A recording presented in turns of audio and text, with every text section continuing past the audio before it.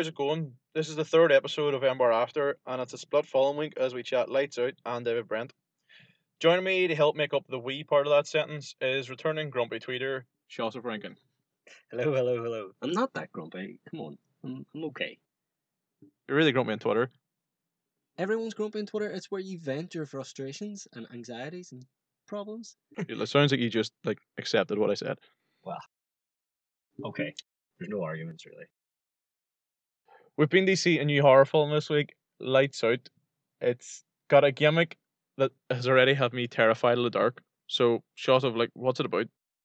The plot was first conveyed in a really interesting short film, about 2 minutes long maybe, on the internet about a year and a half ago, 2 years ago.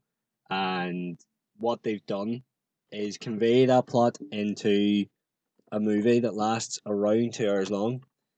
Focuses on the re-emergence of a supernatural entity in a family's orbit, let's say, and the consequences of this creature being about them. So it's somebody who thrives in the darkness.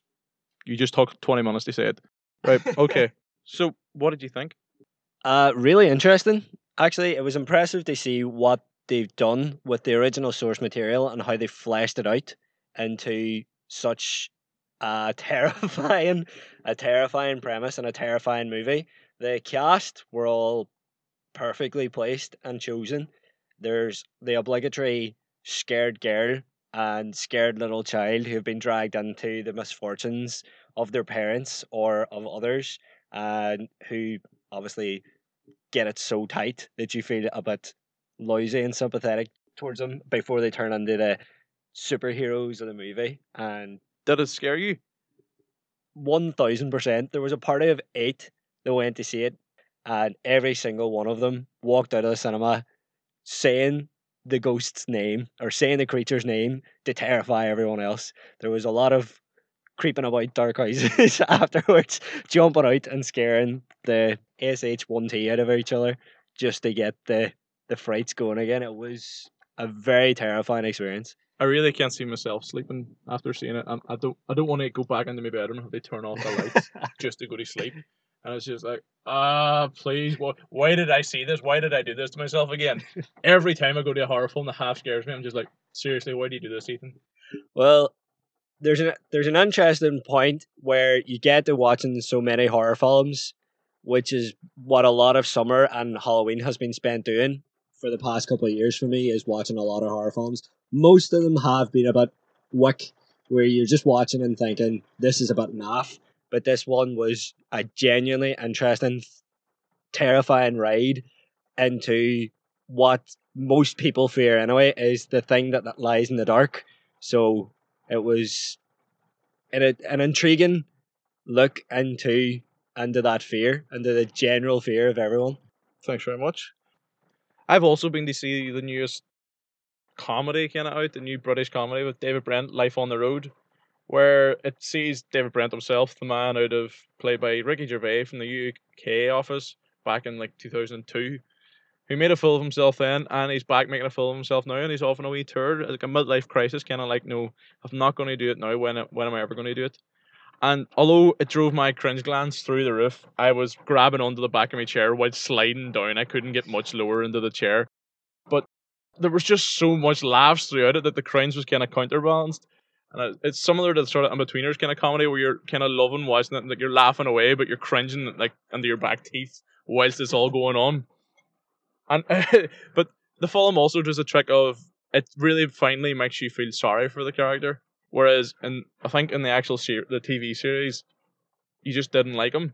Whereas now, although you might not like him, you're feeling sorry for him. You appreciate the loneliness involved in being his character and his personality, and how people are kind of so rude to you. A likable character, but being completely feckless as well. Yeah, exactly. It's you're annoying. Nobody really likes you. Nobody can really talk to you. But you feel sorry for somebody in that situation because there's not massive harm in them. He might be slightly racist, but it's not on purpose nearly. That kind of way. An idiotic racist.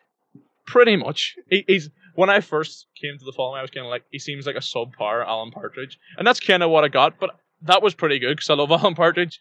So overall, I did really enjoy the film. I ended up giving it 4 stars, which is pretty damn good considering I was going on expecting maybe 2. But I thoroughly enjoyed it. Anything that can make you laugh as often as it did deserves a good rating. There's only 2 good types of films, and I'd say they're horror or comedy, or a mixture of 2, apparently.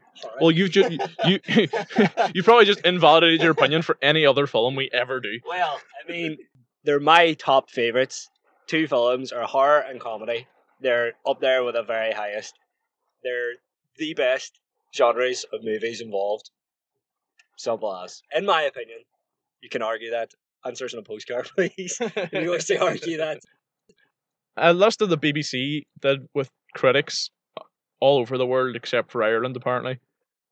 Got people's favourite, or what they think is the best films of the 21st century. So from like 2000/2001, people are arguing about a bit of pedanticness there about when the 21st century started. But Mulholland Drive is what came top.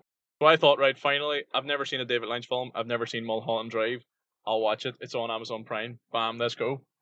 And I watched it. Unfortunately, I had to watch it in 2 segments. So I watched the first hour and a half and was like, I'm following this ground. People said this is confusing.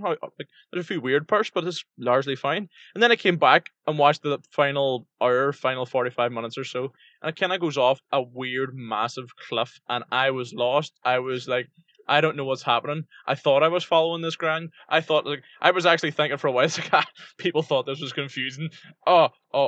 I don't know what's happening now. Okay, this is great. This is fantastic. Everything's fine. I'm just imagining the meme where like the dog's sitting there and everything's on fire around it. That was me watching Mulholland Drive, pretending I understood it. Everything's fine. This is how it goes. The film critic wrote a pretty good essay online, and that's what I ended up reading the next day, and that explained it all to me, and I felt good. And I was like, oh, I did actually kind of half get some of this, and I just assumed I was making that up to make myself feel better. Whereas it turned out I was on the right path, but just didn't trust my interpretation of the film well enough. For now, though, until next week, have a happily ever after. It's a bye from me, and it's a bye from me.